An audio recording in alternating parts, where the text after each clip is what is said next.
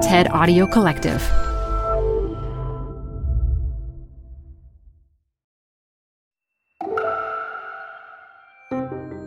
It's TED Talks Daily. I'm Elise Hu. If you've traveled internationally, you know this experience. Why does immigration and customs seem to take so long when you arrive at a new place? How is the process not simpler?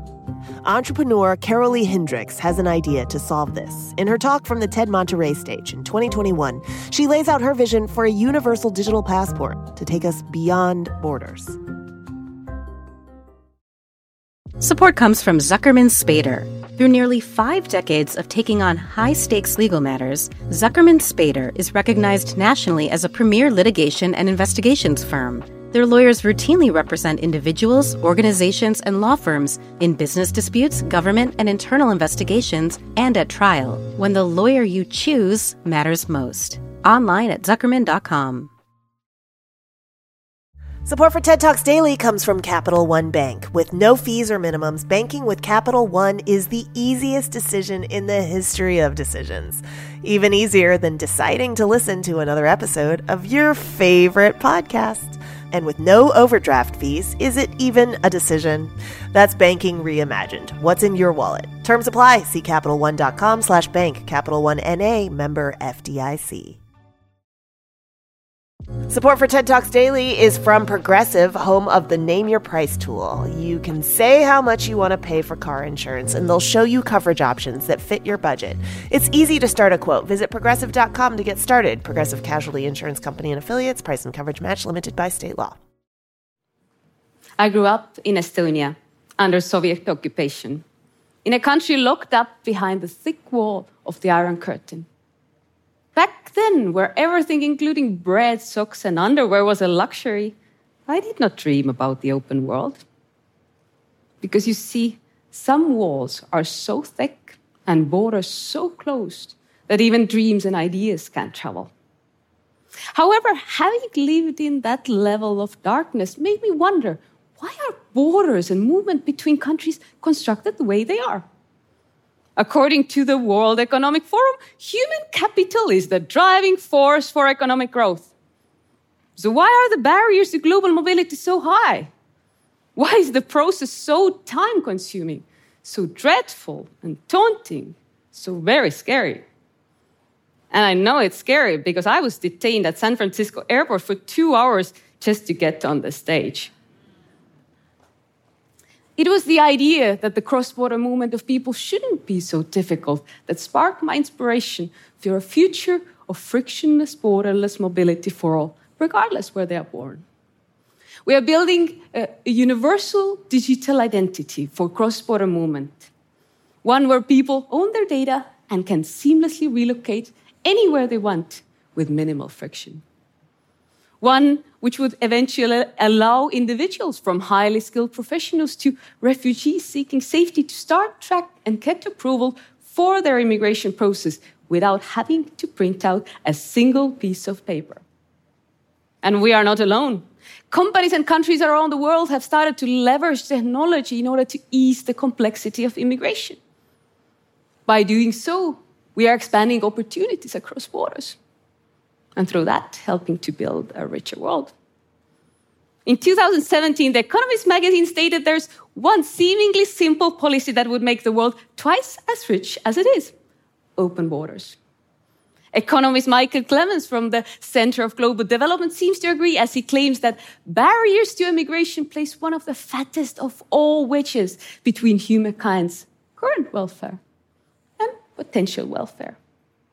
But you know what? The problem starts from what we call a passport, which was first introduced as a globally required travel document during World War I, slightly after Henry Ford introduced the first affordable automobiles.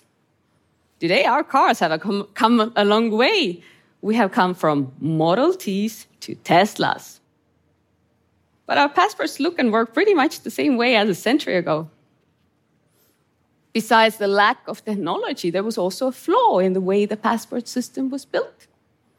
The modern passport was designed by a Western-centric organization after the First World War. It became an object of freedom for the advantaged, mostly Western countries, but a burden for others. The irony is that today the passport doesn't even help those same Western economies anymore. Because you see, when in the past, a good passport could indicate a person coming from a Western country with a good education system and thus useful skills, then in 2020, the World Economic Forum reported that the top 3 countries where the highly educated migrants came from were India, China, and Philippines, which, according to 2021 Henley Passport Index, ranked among the least travel-friendly passports in the world, ranking respectively 85th, 70th, and 77th out of 110. So let's take a look at a recent relocation experience by a highly skilled specialist called Ibtihal. Ibtihal is a divorced single mother with full custody rights for her kids, 6-year-old boy Kenan and an 8-year-old girl Tamara. All of them are Yemeni citizens, which, according to Henley Passport Index 2021, ranks 106 out of 110. Again, one of the least travel-friendly passports in the world. The Malaysian tech company that employed Ibtihal wanted to transfer her and her family to their European office. The immigration authorities let her know that her visa would get approved, but her underage kids would not get their visas right away. Instead, she was required to travel 6,000 miles alone to the embassy to apply for her visa. Then travel back to Malaysia, wait for 3 months, then travel back again, this time with her kids to apply for their visas, and only after that could they all go and live in the destination country. Stories like this are not the exception. It is a pretty accurate reflection of the immigration experiences today. And this is exactly the kind of hideous problem that I want to solve. And I know it can be solved because I have seen the Estonian society transform from one of the poorest countries in the world to an open and democratic one that not only functions but thrives as a poster child for technology-driven governance and innovation. One of the keys to Estonia's success in digitalization was the focus to build one platform called the X-Road, the backbone of digital Estonia. The key to it is one digital identity for each individual that allows public and private databases to link up and operate in harmony. Estonians can do everything online other than get married or divorced. Anything from doing taxes to voting in the elections is securely done online and takes about the same time as checking your Instagram account.